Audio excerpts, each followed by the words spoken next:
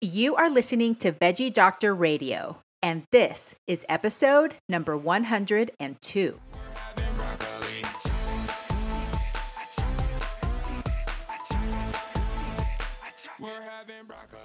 Hey, I'm your host, Dr. Yami. I'm a board-certified pediatrician, certified health and wellness coach, author, and speaker. I'm also a passionate promoter of the power of diet and lifestyle in preventing and reversing chronic disease and bringing joy and longevity into our lives. This podcast is focused on plant-based nutrition, habit formation, motivation, and mindset so that you can have the tools to live the best life possible. Are you ready to get started? Let's do this. We're having broccoli.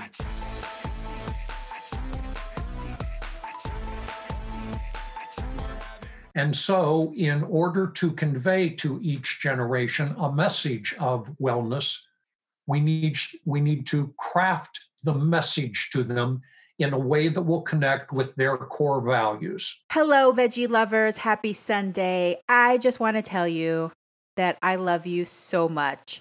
I don't know why I'm so emotional. I've been so emotional this week, but I just got done interviewing Chuck Underwood for this very unique podcast episode. And I just feel so warm and fuzzy inside. And I just have so much love for everybody and all of the different situations and events that have happened in their lives that have shaped them into who they are. This episode on generational studies is very unique. It's very different. But I love having a podcast, and I love having the ability to bring you knowledge, to bring you information that I feel benefits me because I think it could benefit you as well. Even if it's a little bit off the beaten path, even if it's a little bit different than what you're used to hearing. I hope that you will stick with me and that you will listen to this episode because I think that you will get a lot out of it. It's not going to be everything. It just barely scratches the surface, but it's so valuable. But before I get to talking more about Chuck and generational studies, if you have not already, please sign up for my newsletter. I would love to get you on there so that I can send you a weekly newsletter that has lots of goodies in it, has special things that other people don't see, some reflections, and you'll be the first to find out about special events and things like that. So to sign up, you can text the word fiber, F-I-B-E-R, to 66866, or you can go to dryami.com, doctoryami.com/sign up.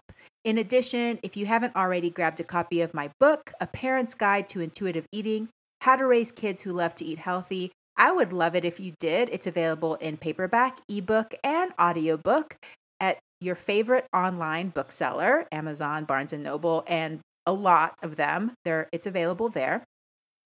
I want to read you a 5-star review from Griselda Martinez Cooper. I just have to say it. That's my mom. I love you, Mom. You're my biggest fan. Thank you for writing a review for my book. She titled it, Eat Healthy and Intuitively. This book contains amazing information. So happy to find a book that encourages children to eat healthy and intuitively. Enjoyed reading it, and I recommend. Thanks, Mom. And thank you for reading it. She's also going to listen to the audiobook because she really is my biggest fan, and she listens to everything I do. Ironically, I talk about her a lot, so hopefully I don't hurt her feelings, but I love you, Mom, no matter what. Remember that the information on this podcast is for informational and educational purposes only. It is not meant to replace careful evaluation and treatment. And if you have concerns about you or your child's eating, nutrition, or growth, consult a doctor. Well, this episode really doesn't have to do with any specific guidance on nutrition, but more so understanding of what shapes our ideas about nutrition, which is our generation. I first heard Chuck Underwood present at the Yakima Town Hall. So here in Yakima, we have a speakers series. So 6 to 9 speakers a year come, and they're really special from all over the world. and we get to learn cool things. And I love stuff like this because I love learning. And I love especially learning things that I'm not immersed in because, I spend so much time reading everything I can about nutrition, lifestyle habits. So this pushes me out of my usual world and forces me to think about things in a different way, which I think is valuable. And I probably don't do it as much as I should or as much as I could to enrich my life and to really help me think in ways that I'm not used to thinking. But this town hall was by Chuck Underwood, and he talked about generations, and it impacted me. I cried during the presentation. I actually cried during this interview several times. My eyes teared up because wow, this stuff is just so valuable to understand yourself, the circumstances of your upbringing, your formative years, as Chuck likes to talk about it. The formative years, these are childhood when we were in elementary, junior high, and high school. What was happening in the world? What was happening in society during that time that shaped your ideas, that shaped your beliefs, that shaped your values? And how do those things shape how you make decisions in the world? Whether it's about your health or your well being, whether it's about your job, your relationships, it's so important and it makes so much sense. So I am so happy to bring you Chuck Underwood on this episode. So, Chuck is one of the half dozen people who pioneered and then popularized the field of generational study, and with it, generational business strategies. More than 3 decades of full time research and applications, and his original principles are a permanent part of this discipline. He is consistently evaluated by audiences throughout America, Canada, and Europe as the world's best presenter of generational strategies. His 2018 book is the most comprehensive presentation of generational business and personal life dynamics ever published and is entitled America's Generations in the Workplace, Marketplace, and Living Room. And after I'm done recording this, I'm going to order myself a copy. Chuck is the star of the PBS national television miniseries America's Generations with Chuck Underwood, the first such series in the history of national television. He is the founder and principal of Ohio-based generation consulting firm, The Generational Imperative, Inc. He consults and trains business, government, education, religion, and other institutions on a full list of generational strategies. And he has pioneered breakthrough programs in generational behavioral healthcare strategy and single generation leadership training. So his website is genimperative.com. And again, his book is America's Generations in the Workplace, Marketplace, and Living Room. To get in touch with him, go to his website, genimperative.com, which I will also list in the show notes. So that is Chuck. We're going to talk about generations. Don't worry. He's going to tell you what they are, how they are decided upon, and why they are important, and how they can apply to our beliefs and our choices when it comes to health and well-being. Veggie lovers, thank you so much for being here. I really hope that you savor and that you enjoy this conversation with Chuck Underwood.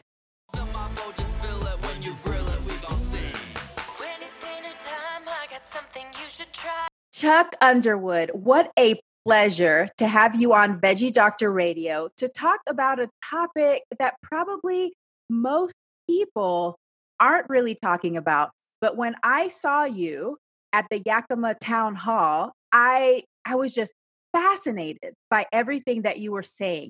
And I felt immediately that the more of us learned about generations and the differences in generations, that I really feel like we can apply that to our lives and that could help us.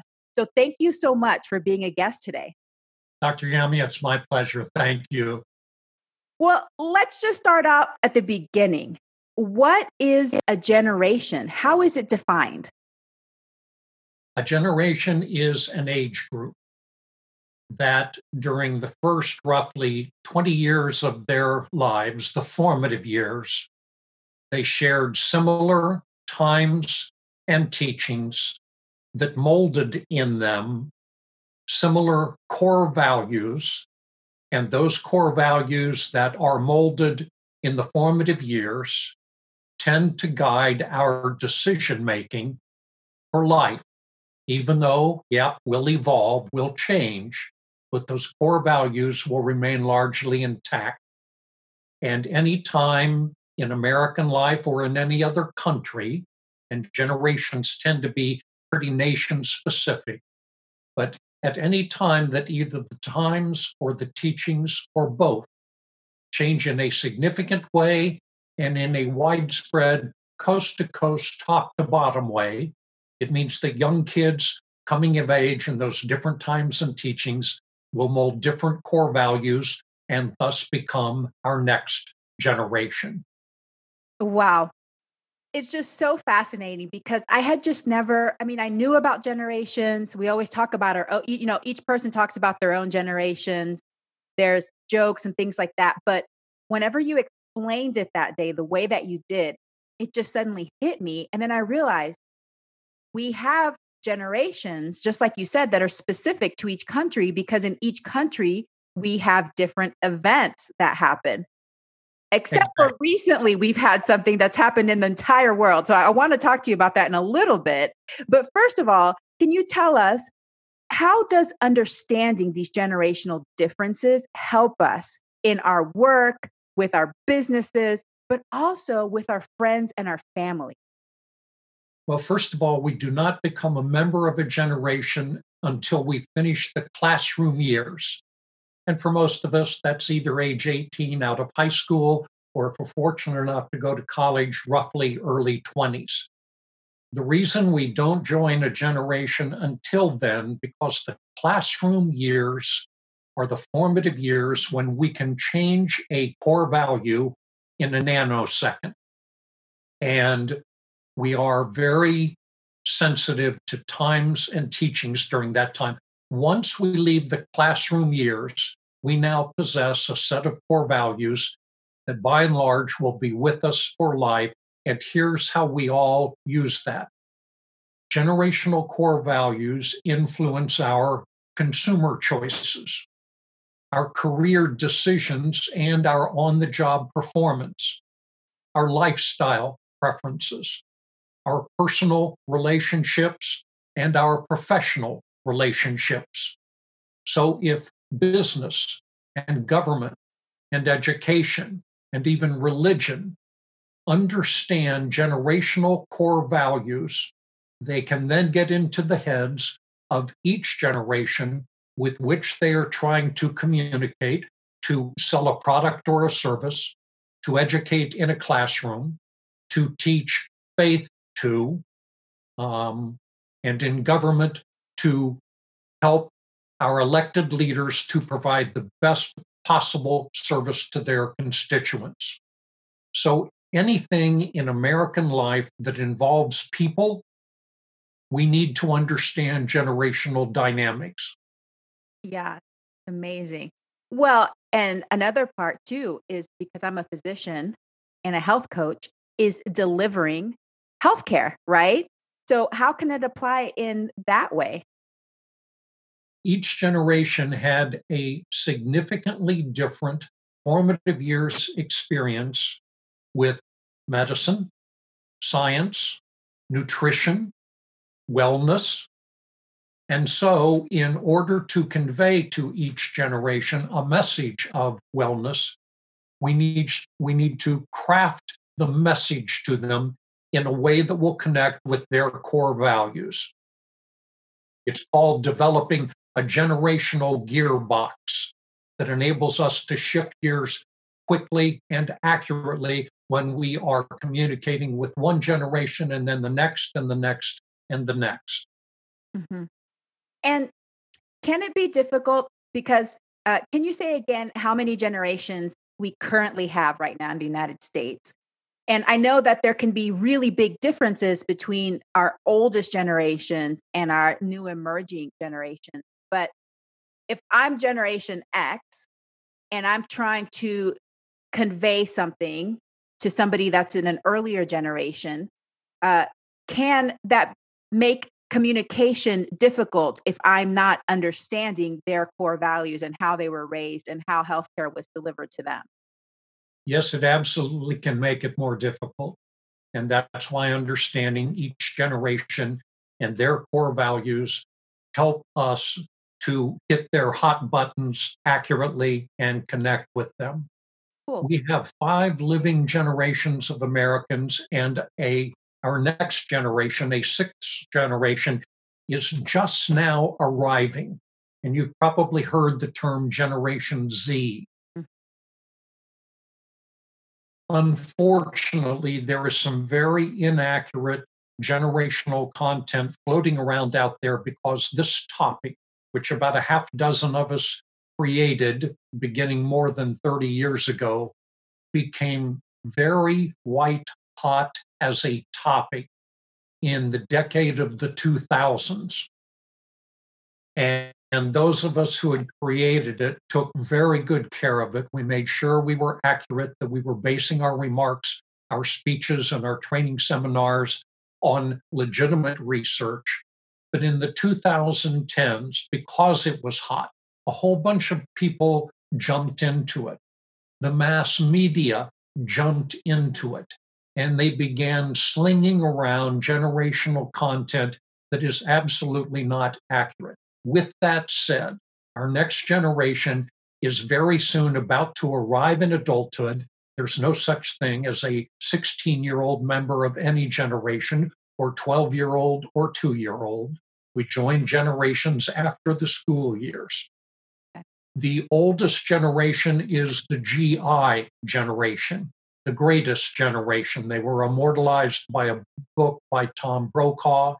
They are the generation that right now, in this coronavirus nightmare in which we find ourselves, that many, many people are mentioning in this regard.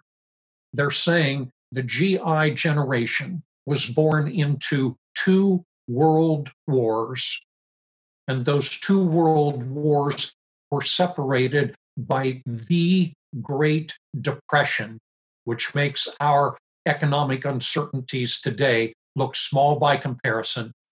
And yet, this generation came together as a nation. They developed the highest personal principles. And when World War I and then the Great Depression and then World War II ended, the GI generation, instead of feeling sorry for itself or now wanting to say, this world owes me something, instead chose to build the greatest nation in the history of the planet. So they are this remarkable generation that no subsequent generation has ever lived up to. Just behind them and trying to follow that act is the silent generation. They are mid 70s to early 90s this year. The baby boomers who were born from 1946 to 1964 this year are kind of mid 50s up into their early 70s. Generation X is currently aged late 30s to mid 50s. And our youngest generation at the moment, the millennials, stretch from age 18 up to their late 30s. And again, in a couple of years, we will probably have documented that for 3 or 4 consecutive years, America's high school graduates are now demonstrating core values significantly enough different from the millennials that, yes, we can declare that our next generation has arrived. It hasn't happened yet, but it's about to. Wow, that is so interesting. So how did you, the people that study generations, the researchers in this area, do you just gather this data based on surveys or based on consumer behaviors? How do you determine that for 3 or 4 years there's been a change? Well, those of us who created this field of study began with absolutely nothing. And I mean a blank sheet of paper. We simply sensed in our guts and in our heads that generation, and this was back in the 1980s, somehow meant something far more important than anyone recognized. At that time, there was no literature on the subject as a field of study. It didn't exist. So we began with nothing. And we scratched and we clawed, first of all, with nothing but theories that were unproven. And then I happened to be trained formally in qualitative research methodology. So I conducted formal research. Some of the others did too. We borrowed from history books and we borrowed from psychology and from sociology. And we, through the 80s and 90s, just started piecing it together. And then American business began to get interested in the very late 90s. And when we knew we were going to be speaking to businesses and to government officials and to higher education and actually training them, we knew then that we had to be absolutely right instead of almost right. And that's when we really began to do our own formal research. It is when research companies started recognizing what we were doing, and sometimes with our guidance, they then did their own formal research.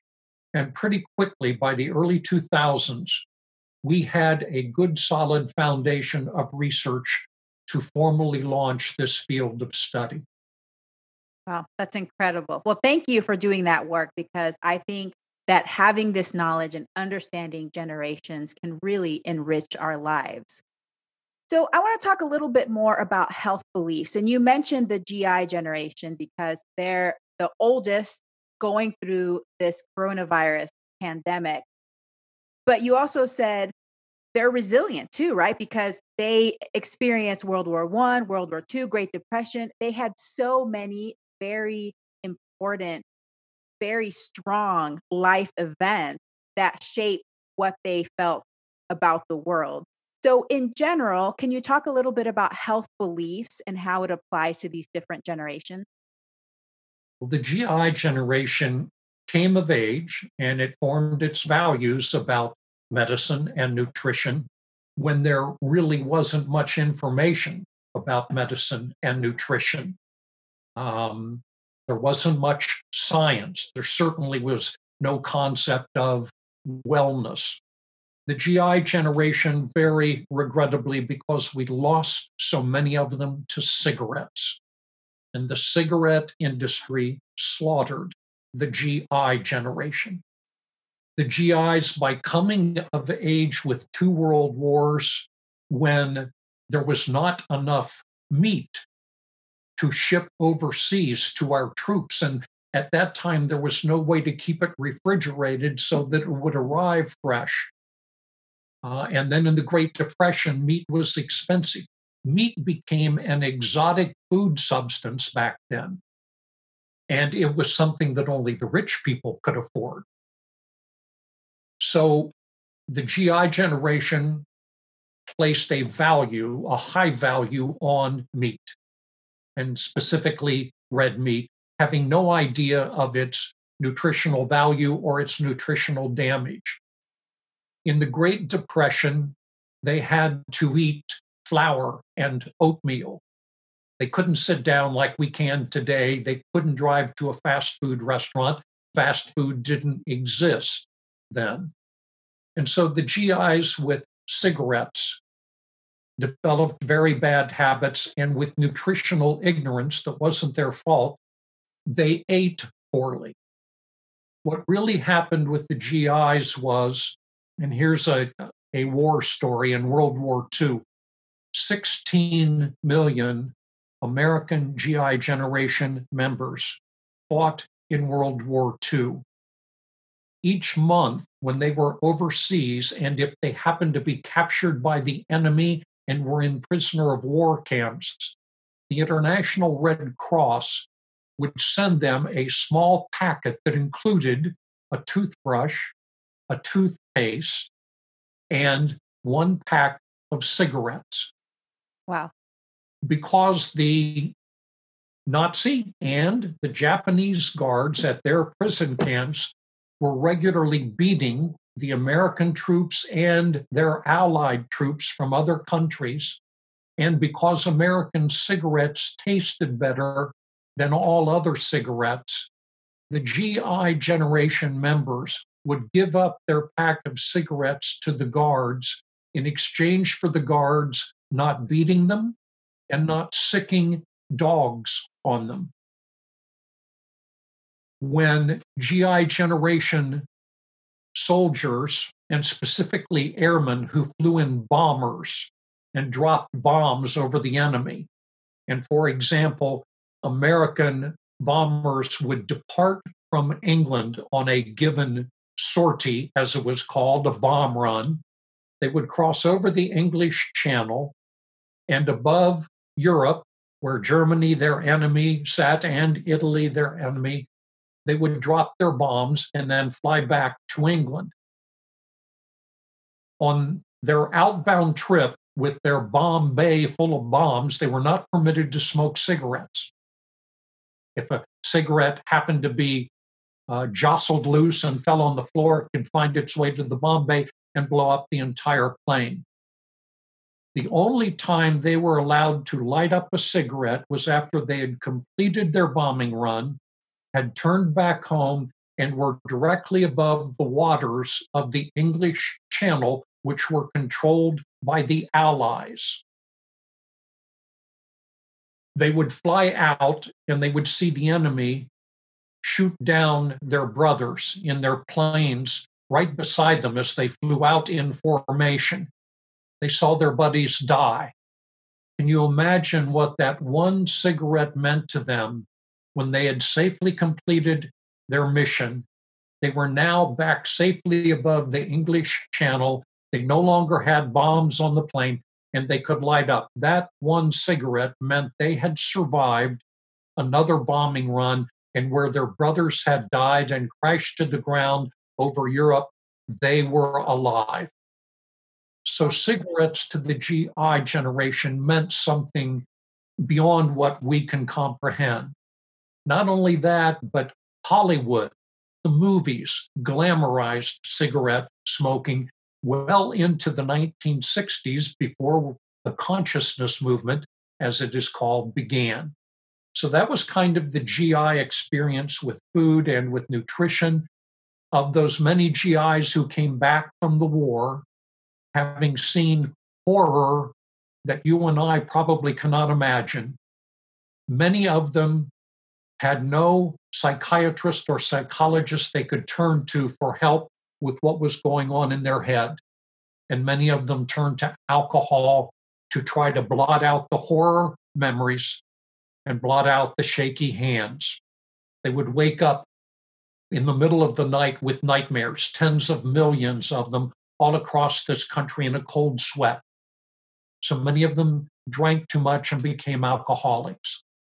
Wow. Now we get to the post-World War II era, and the silent generation is just entering adulthood as World War II ends. By definition, the silent generation did not fight in World War II.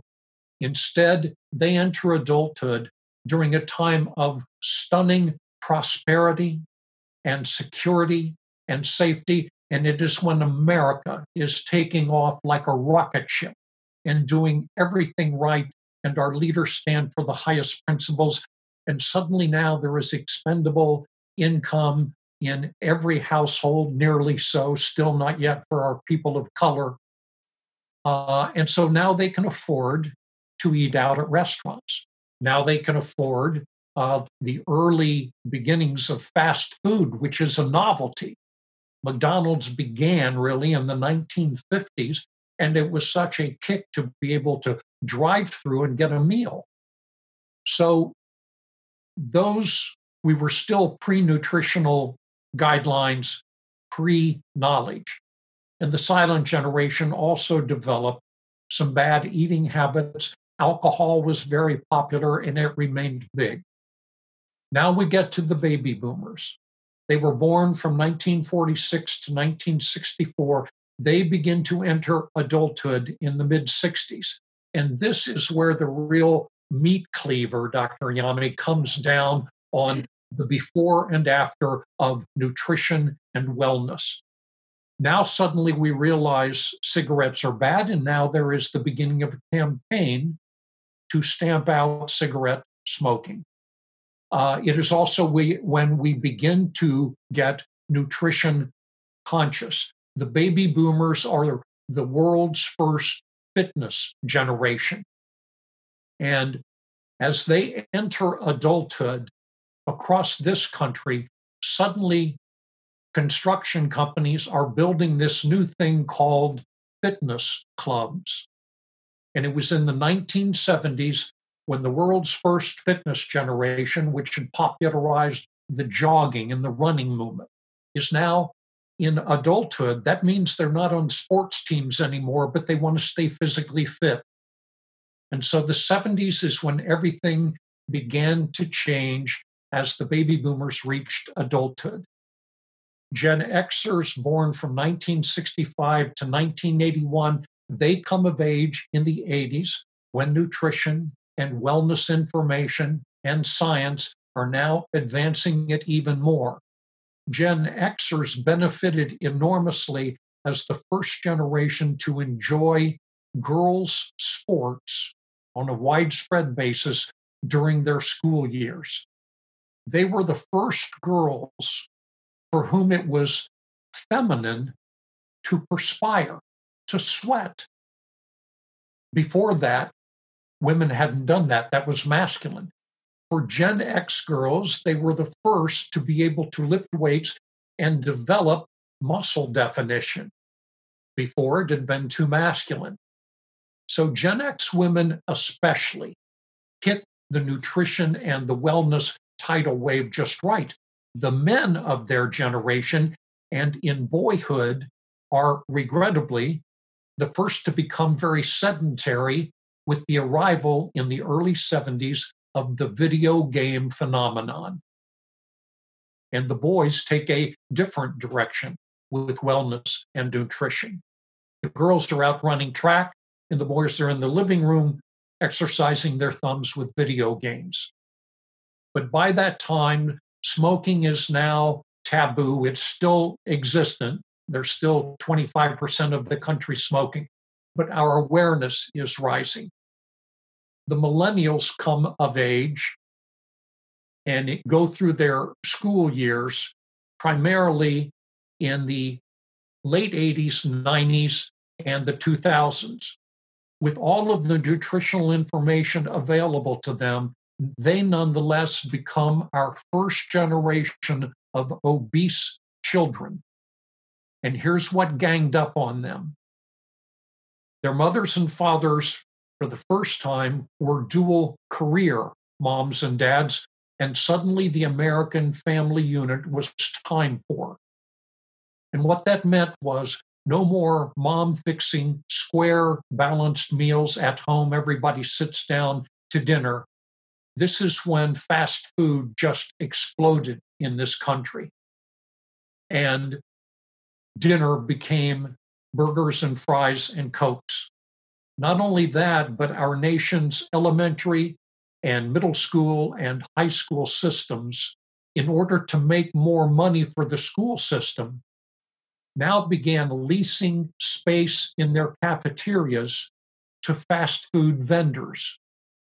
So instead of those kind of distasteful but nonetheless nutritionally balanced meals that we always got in a cafeteria line, now suddenly we have a choice of going through that line and getting boring food or going over there and getting pizza and burgers and fries.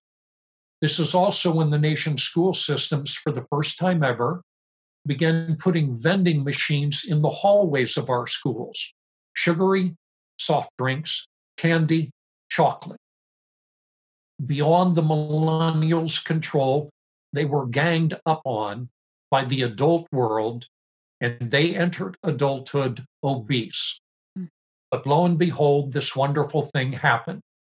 Millennials in adulthood have placed a premium on wellness and nutrition, and that is why we have seen our fast fooders. It's why we have seen our supermarkets. It's why we've seen all food vendors now going to healthy. And that's to accommodate our young adult millennial generation.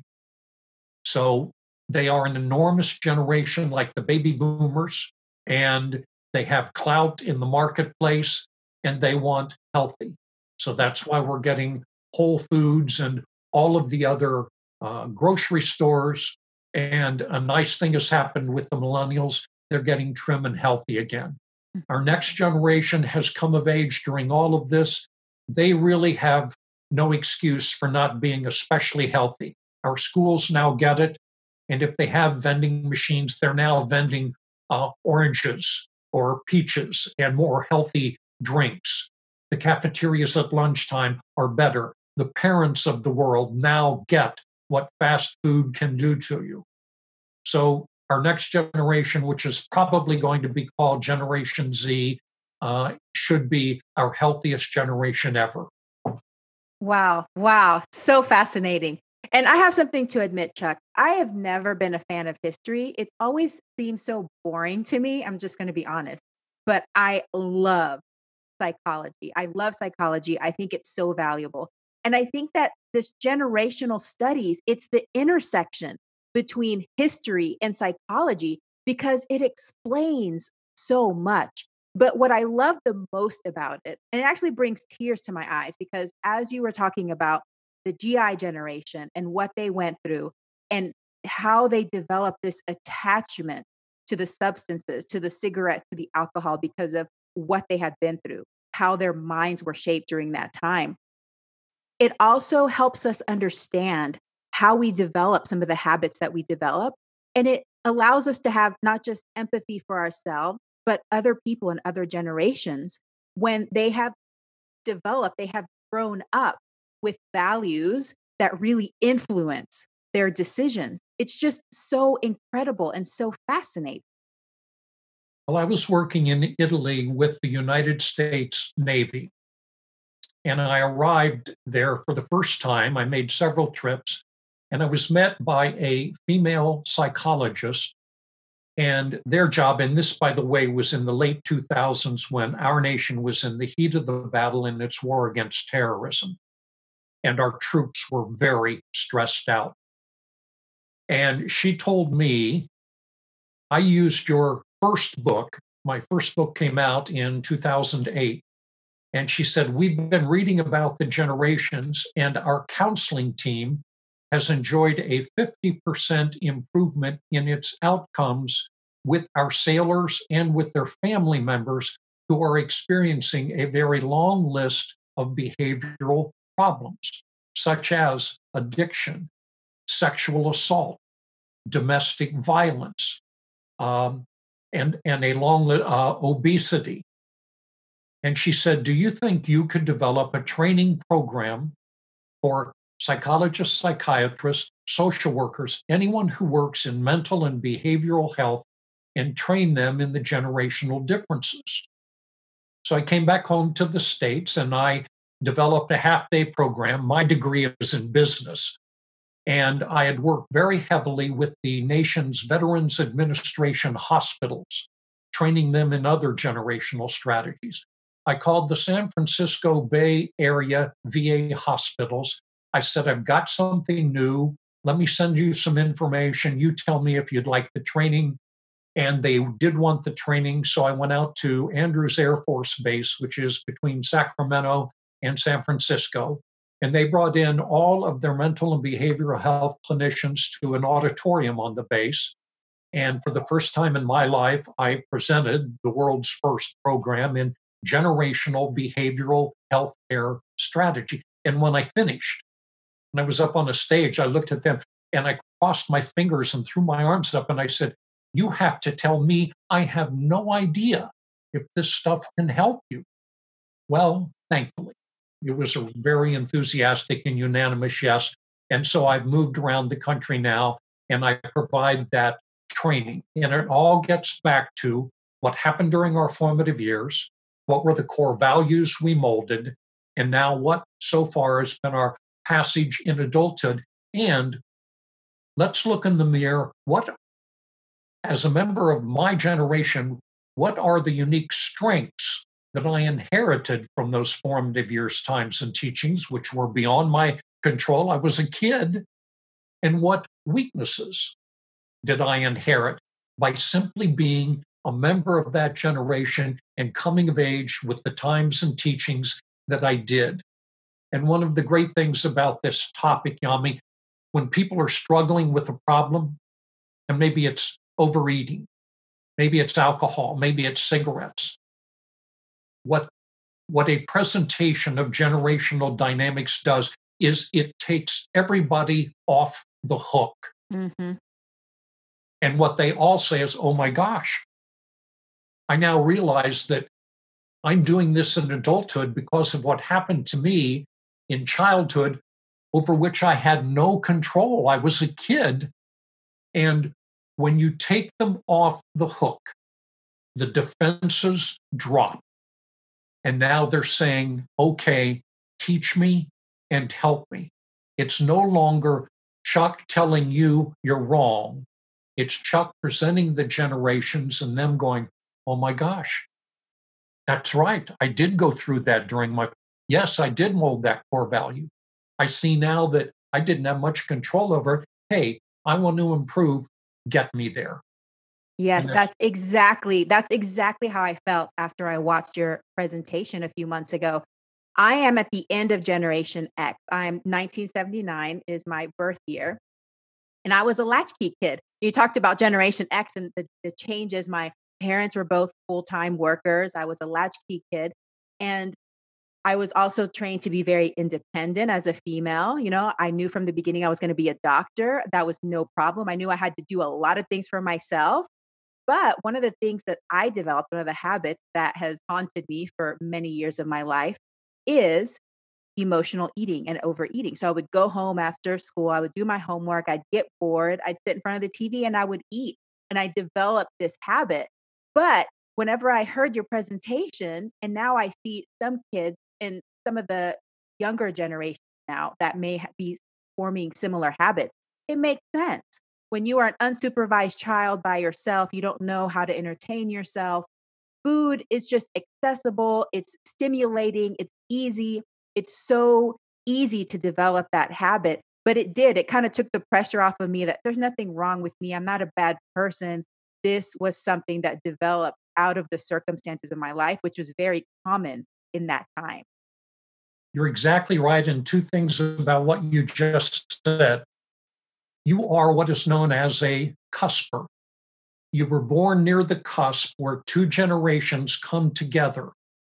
And what we find is with people who are born within 1 or 2 years, either way, older or younger, of where two generations' birth years begin and end, that it seems to be some kind of a sweet spot.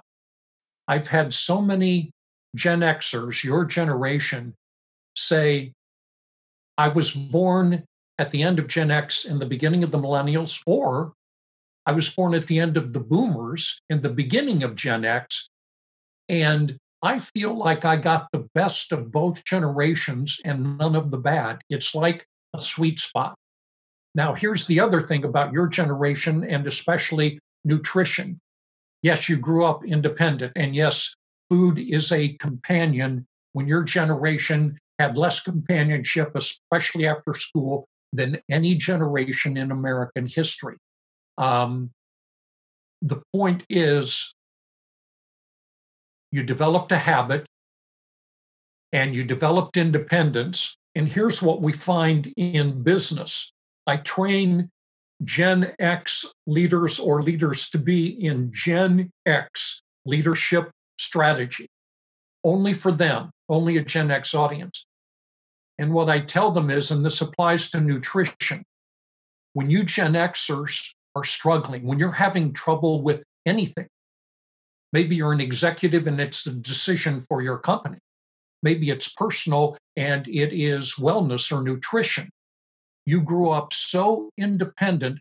Will you ask other people for help? And I'd love to tell you I was bright enough to have come upon that on my own, but I was training a Gen X audience in Denver. And I presented, and it was a Gen X woman who raised her hand and an executive to be. And she asked that. She said, I wonder when our generation is taking its turn at the top of America, and for Gen X, that will be essentially the 2030s and the 2040s. That's when your generation, Yami, will dominate the decision-making positions in American business, government, education, and religion. When you need help, will you ask for it? Well, I know I will now be, but I had to learn that the hard way, because I was definitely younger a few years back, felt like I had to do it on my own. And if I didn't do it on my own, it meant there was something wrong with me, you know? But I think I had to learn that actually I can succeed and I can produce and help people better if I ask for help. Well, here's another one about your Generation X. I do formal focus group research, and I brought in a group of Gen X women. They had been born and raised in different parts of this country. We brought them into a formal focus group facility where it was being videotaped and audio taped. This was just for my own use. I do it for clients, but 2-hour session with Gen X women, young Gen X women, old Gen X women. And I threw this question out. When you were in school, what did you think of group projects? Well, the group had been very thoughtful about its responses. And when I'd ask a question, they'd usually ponder it a bit before they answered. With that question, the room just erupted and they all said the same thing. Oh my God, I hated group projects. The thought that my Gen X grade was going to be at the mercy of other people. Now, just older baby boomers, just younger millennials love group projects. But you came of age, uncommonly independent, uncommonly self reliant.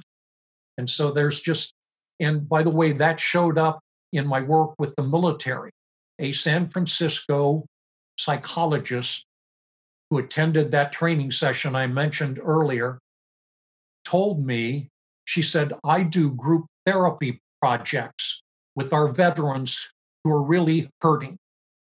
And she said, until I heard your training program, it never dawned on me that the baby boomer veterans in our group projects are leaning into the session and rolling up their sleeves and really participating. I had noticed before that certain veterans were leaning back and weren't contributing, and I've now identified them as Gen Xers. What can I do? And I said, have a separate focus group for your Gen X veterans and tell me what happens. And within a couple of weeks, I get an email that simply said, OMG, with lots of exclamation points. And she said, when these Xers knew they were surrounded only by their generation, the floodgates burst and they suddenly started opening up. It was night and day. Wow, that's incredible. So, what I hear you saying is that learning about our generations, learning about the values that we were molded by, that we acquired during that time, and some of the behaviors and the habits that we develop, it's not the end all be all. We can learn from this. We can take this and we can use it as a jumping off point to improve our lives. You're exactly right. And until the year 2000, in other words, for the GI generation, for the silent generation, and for a portion of the baby boom generation, generational study didn't exist. We didn't have this tool to help people understand each other. When I do a Gen X leadership training program, I tell them we're training boomer leaders, but they are already in leadership and they're learning this while they're already in the position. You're getting it in time to do something about it before you lead. And that should change your leadership profoundly. Here are Gen X's leadership strengths, and I list them. Here are your generation's likely leadership weaknesses, and I list them. Now, what can we do to maximize your strengths? What can we do to minimize your weaknesses? And that is the same with nutrition and wellness. as a member of the millennials or Gen X or the boomers or the silents? What are my wellness strengths? What are my weaknesses?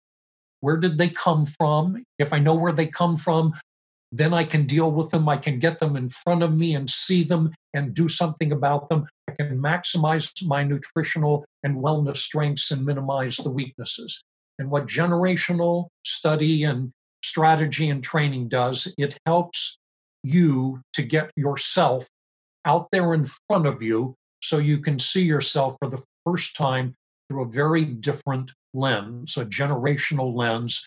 And that's what we get with those oh my God moments. And that's thankfully what we had with the Yakima town hall. So many people emailed afterwards, and I've done this for years, and it's thankfully been the same everywhere I've gone. The topic just has, take me out of it as the speaker, the topic itself has this extraordinary wow factor. Mm. Yeah, it's something that helps us come together because we feel like we're part of a group, but at the same time, it helps us understand ourselves individually as well. Well, let's talk about coronavirus and your thoughts on how this pandemic is affecting the soon to come potentially Generation Z. Sure. Well, let's all just put ourselves back in high school. Let's say we're a junior or a senior in high school. Or let's say we're in junior high school, because in middle school, junior high, that's when our awareness begins to grow beyond just the neighborhood in which we live, the school we attend, and the church we attend. Now we start to take courses in world history, and we start to get a sense of America and the world. So if you're a junior in high school, here's what you've probably seen. Mom and dad have lost their jobs. The economy, which as a junior in high school, gee, I still don't know much about, but all I hear from mom and dad and all I see on television is the economy in America and the world is collapsing, and nobody seems to have come up with a solution. So those kids are going to grow up with a fear for their own physical safety. I can take perfectly good care of myself, but I can be blindsided. Now, the same fear for physical safety occurred with the millennials with the school shootings. I didn't do anything wrong. But there I was in my school days in the 90s, and all of a sudden I find that I have to walk through a metal detector to get into my school, which I always thought was safe. So that's one core value that will come out of this. We don't yet know how that core value will influence our next generation's decision making, but it certainly will. What today's school age kids probably have not formed a finished core value on is, how do I feel about my government's handling of this coronavirus? Now, at the moment, if we took a snapshot today, those high school kids have heard, by and large, on the mass media, the federal government is handling this very clumsily, Congress and the president. But our state governments, our governors, look pretty good. So maybe they will trust state government, but not the federal government. Whenever this ends, those young kids are going to pass through formative years having worn masks. How will that influence their core value about sitting in groups? In the Yakima Town Hall, in a local restaurant, how comfortable will they feel about the safety of their food, which in a restaurant is being prepared back in the kitchen by people who might or might not be wearing masks, but they can't see them. They want proof.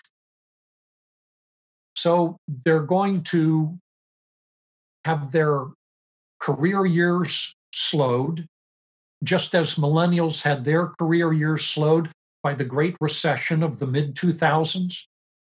Our next generation is probably going to take an economic hit that might last through their 20s before our economy, the world's economy, and their own jobs and careers can catch up. That is likely to slow the age at which they get married, the age at which they feel they can afford to have their first child, the age at which they feel they can afford to purchase a car instead of lease a car or buy a used car, the age at which they feel they can buy a house. All of those industries are probably going to be negatively impacted by Generation Z's core values as they enter adulthood. And there are many others, but that's kind of a sampling.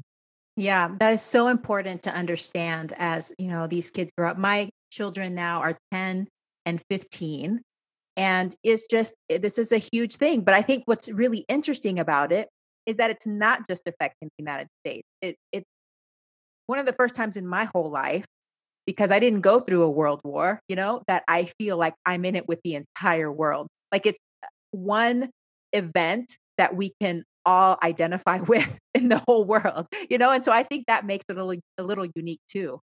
Well, and you're exactly right. And that brings up one of the positives that hopefully will come out of coronavirus. It happened with the GI generation when they were passing through the Great Depression and also the world wars.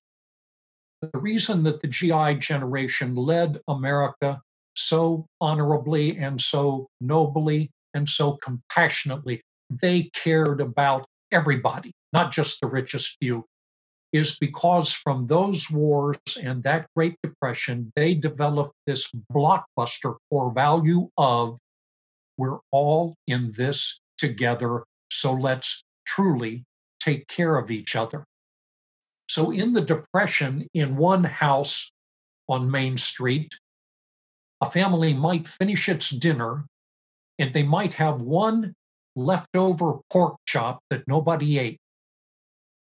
Throughout this country, on every street, the moms of America would put that pork chop on a plate and they would walk it next door to their neighbors who might be hurting more than them.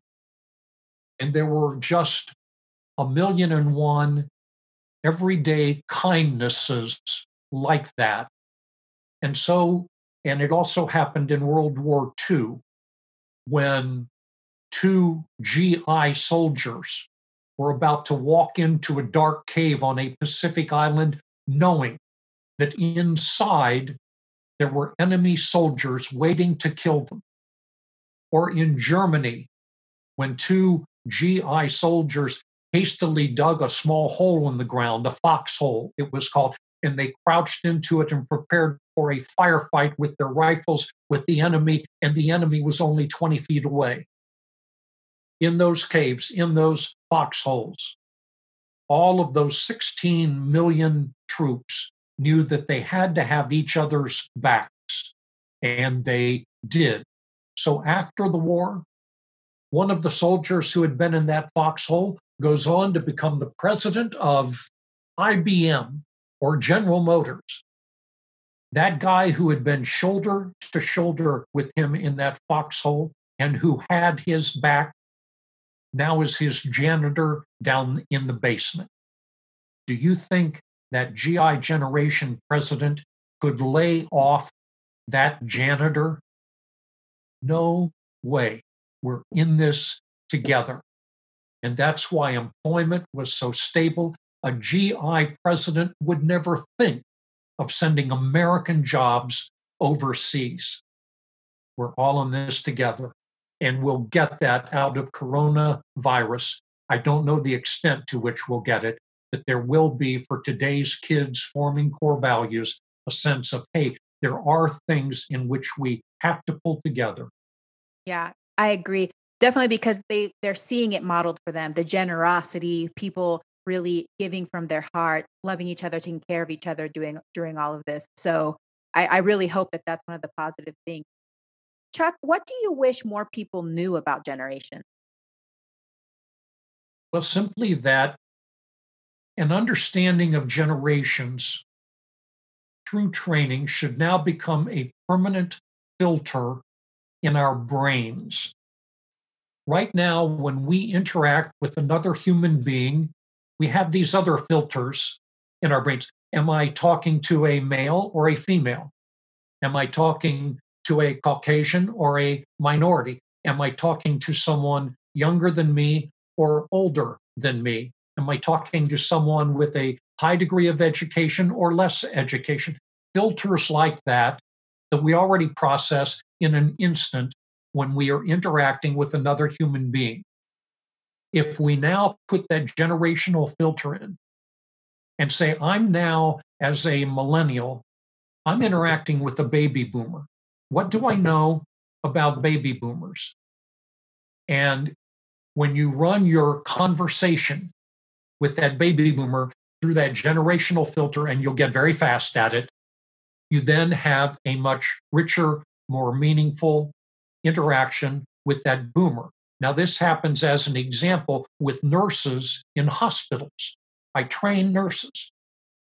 And when they are trained in generational strategy, and they always have the patient's age on the chart in front of them, a nurse can go in, a 25-year-old nurse can go in and say, I'm talking to a silent generation 85-year-old woman. Now, what did I learn about her life passage? What did I learn about her expectations for the care that I give, the words that I use, and the courtesies that I show her? And they're different from those of a Gen X patient. It's that generational gearbox. And if we understand generations, we will find that we use that understanding in every human interaction that we have. It will be easy, it will be comfortable, it will bring us more closely together, and it will be magic. I love it. That is, oh, that's so beautiful and it warms my heart. And I can't wait. I'm going to get your books. I'm going to learn more about this because I want to have that filter. I want to be able to apply the understanding of different generations to bring me more empathy with others. And I just think that's just so beautiful. Well, Chuck, I want to know something about you. We've been talking about generations, but I want to know what your personal habit that you have that you're most proud of, how you developed it, and how do you maintain it? Well, I'm probably proudest of the fact that when I stumbled upon this idea that generations was important, and I tried to convey that excitement that I felt to my friends and my relatives and to my neighbors and anybody who would listen to me, all I got back from them for 15 years was blank stares. And I much later saw a kind of a down and dirty video in a small meeting room of Microsoft founder Bill Gates. And this was a way back when video. He was just having a meeting with two or three other people. And Bill Gates was trying to describe what he saw and felt in his head and in his heart. And he kept describing it, and he would look at their faces and they didn't get it. And he finally pounded his fist on the table and he said, "You guys just don't get it." But he stuck with it. And my mother thankfully gave me my stubbornness. My father gave me my compassion. And during those 15 years, I had to decide for the first time in my life, am I right and everybody else is wrong? Golly, surely that can't be the case. Surely I'm wrong and everybody else is right. I knew that because I was going from age 35 to 50, pursuing something that didn't exist, working part time jobs only so I could work full time on this. I was sending myself into financial ruin during the time period when most people are making more money, starting to save for retirement. And I spent most of my 40s periodically thinking about suicide. I would never commit suicide while my parents were alive. I would never hurt them. But I realized that if I was going to pop out the other end of this generations thing that was in my head and find out I was wrong, it would be far too late for me in life to ever financially recover. And that would mean that when I reached age 60 or 70 or 80, I would be forced to live such a wretched life that I would not want to stick around. And I don't have children, I'm not married. Uh, and so this came down to me looking in the mirror and say, Chuck, do you believe in yourself? And I kept saying yes, and it kept getting scary. I kept going more in debt. I kept thinking about not committing suicide now, but just studying the concept of it. Can I do it if I need to do it? And finally, one day, the telephone rang, and it was a call from Washington, D.C., from a speakers bureau. And I had no idea then even what a speakers bureau was. My prior career had been in sportscasting on radio and television, but I had left that to pursue this. I had no resume whatsoever. And a woman said, can you come into Washington and talk about the generations? And in that nanosecond, 15 years of fear, terror, self-doubt, the most miserable 15 years of my life came to an end. So I gave my first speech in Washington. And in that first year at age 52, when my net worth was minus $55,000, I owned nothing but my clothing. I stayed for free at my sister's house. I gave 5 speeches in my first year, and I grossed $11,000 in speaker's fee. And 3 years later, I had gone from 5 speeches to 70. And I was living out of airplanes, and it had worked. So that the ability to look at yourself and say, do you believe in yourself, was tested like I never could have imagined. And when I popped out the other end, I felt a contentment and an inner peace that I never could have imagined I would ever in my life feel, because I'd kind of been tormented up to age 52. So that's a very long answer to your question. Wow, Chuck, thank you so much for sharing that. What a story.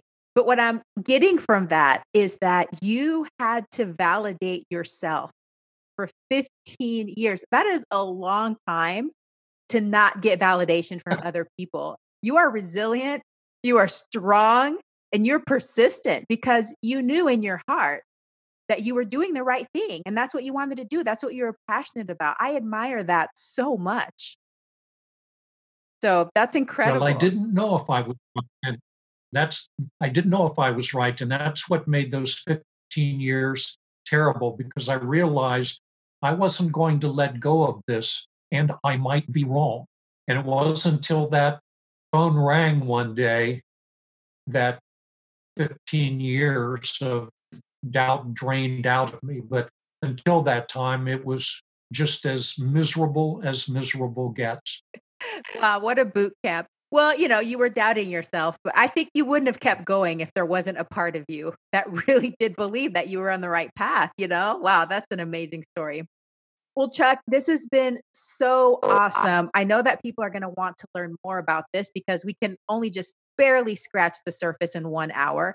So can you please tell my listeners how can they connect with you and what services that you provide? Sure. Well, I provide training in all generational strategies and for all generations. And I give keynote speeches for both pure entertainment, which is what we did at the Yakima Town Hall, but also for business meetings. And I train business, government, education, religion, and any other sector that involves human interaction in generational marketplace, workplace, psychology, fundraising, a full list of generational strategies. They can Google me. There are only about 2 or 3 Chuck Underwoods that should pop up. But if you Google Chuck Underwood Generations, you can find your way to my website, which is genimperative.com, short for generational imperative. and contact me that way. My book, my 2018 book, is available on Amazon, and it is entitled America's Generations in the Workplace, Marketplace, and Living Room. And there are DVDs available that you can find on my website from a series of PBS national television shows about the generations. But my phone number and everything else is on my website. Great. And I'll make sure I have all of that listed in the show notes so people can contact you. And just so you guys know, Chuck is such a great speaker, so captivating. I was on the edge of my seat the whole time he gave the talk at the Yakima Town Hall here. So I enjoyed it so much. Chuck, can you please leave my listeners with a call to action for the week? What is one thing that they can do this week to improve their lives? Learn more about your own generation, and especially your generation's strengths and weaknesses that came from your formative years over which you had no control. Get them in front of you, maximize your strengths, minimize your weaknesses, and then when generational study has proven to you that it works, get to know the other generations, because it will make your interactions with other people so much friendlier, so much collaborative, and just so much richer. Amazing. That is a wonderful call to action. Chuck, thank you so much for your time. Thank you for the work you do, and especially thank you for believing in yourself. This is very important, very valuable work. And I am so glad that I got to meet you. And I hope that you have a very plantastic day. You do the same, Dr. Yami. Thank you for your interest, and I'll look forward to our next time together. I hope that you enjoyed today's episode. Thank you for tuning in, and I look forward to having you back again next week. A very special thank you to the band Rocket Surgeons for permission to use the Broccoli song. To find out more about the Rocket Surgeons, please visit their website at rocketsurgeonsband.com or Facebook at Rocket Surgeons Music. Please subscribe so that you never miss an episode. Also, all of my social media links can be found in the podcast description. Send me a message and let me know what you think of today's podcast. Sharing is caring. Please share, rate, and review my podcast, and drop me a line if you have ideas for future episodes. Thank you once again, and have a plantastic day. We're having broccoli.